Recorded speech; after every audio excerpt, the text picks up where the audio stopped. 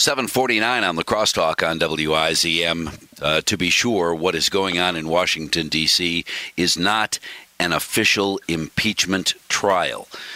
It is, it seems, an impeachment circus of sorts. Our guest on the Crosstalk to help us kind of catch up on all of the doings and what begins on Wednesday that will be different than what's been going on from Americans for Limited Government. Rick Manning. Hey, thanks very much for helping us clear up the fog or shovel the mud. I don't know what's going on in D.C. So what is it that begins on Wednesday that's different than what's been going on? There'll be more transparency. So you will presumably see cross-examination of witnesses. And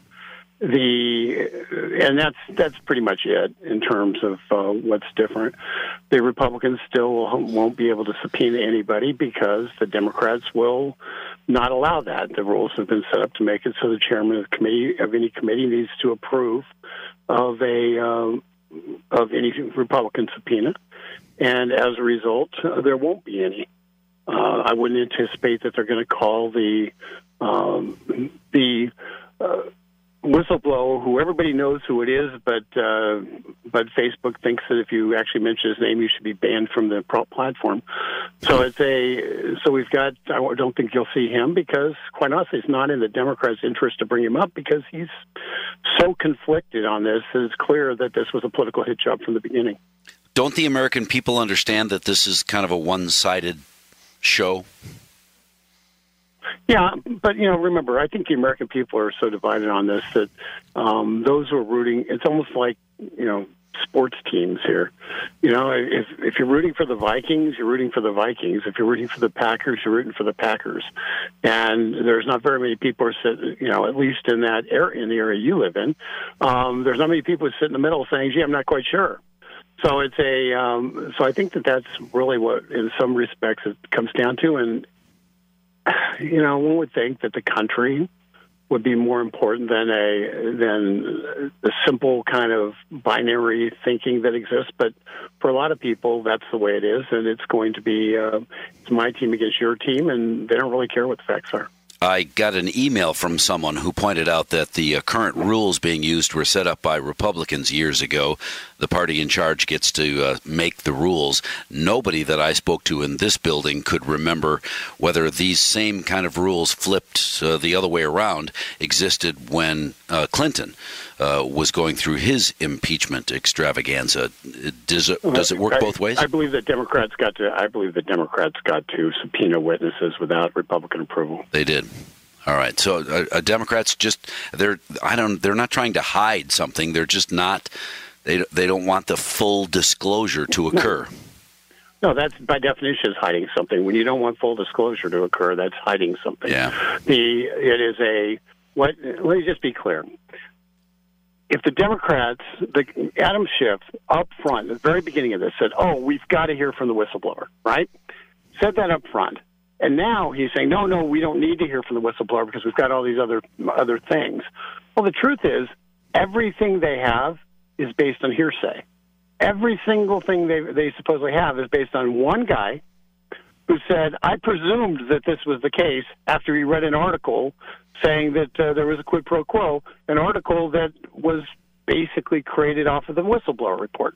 So you've got this really, really strange situation where it's a complete house of cards, but they want you to look at the top of the house and not the foundation, because the top of the house they've constructed is relatively strong.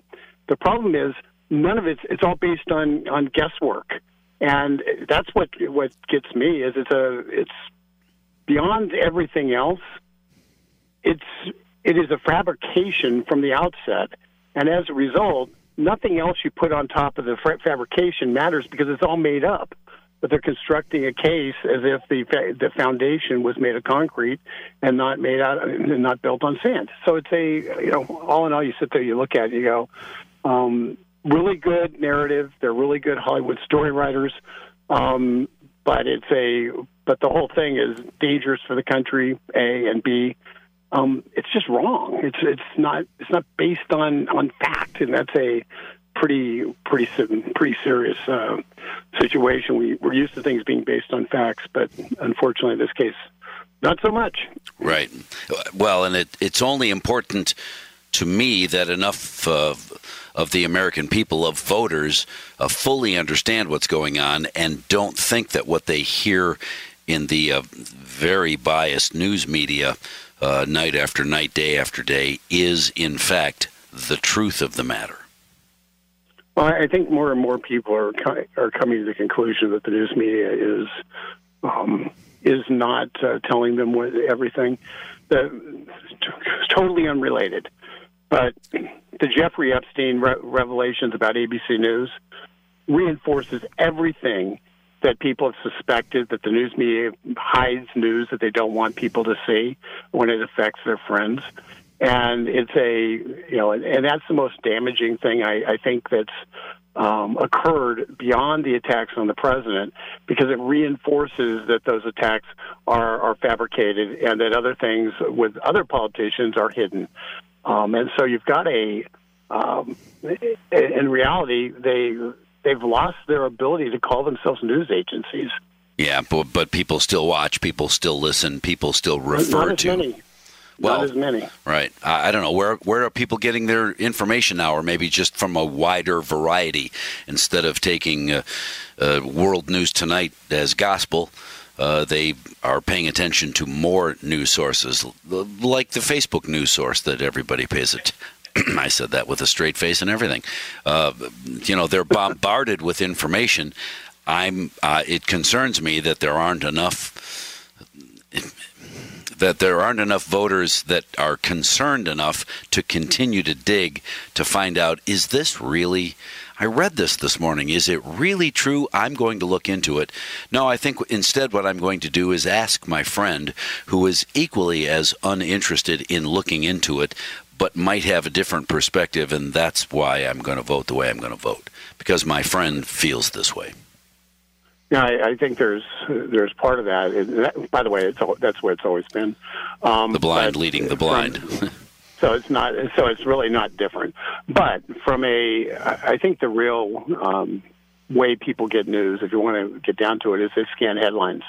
And so, just as with Drudge, you get headlines and people click or don't click, but you look at the headlines to try to figure out what's going on. Sure. The headline writers play a huge role in everything because, it's skewed one way or the other. And by and large, if it has a big headline that says Trump, jaw-dropping revelation on Trump dooms him, and then you read it and some guy saying, well, I heard from a friend from somebody else that this might have happened. The headline's what most people get because most people don't click and look at the story. Right. Yeah, I see all kinds of headlines like that on YouTube quite often. Here's the story that will end the investigation. Really? When was it published? 2 weeks ago? A month ago? Yeah. Right. Crazy. And so I think once again people go back on this is once again the souring of people on the media. They were told for 2 years that the Mueller investigation was going to lead to a Trump impeachment, was going to lead to the president having to resign, that there were proof that Russians were everywhere. And it turns out the only place the Russians have been working with the Democrats. So you sit there and you go,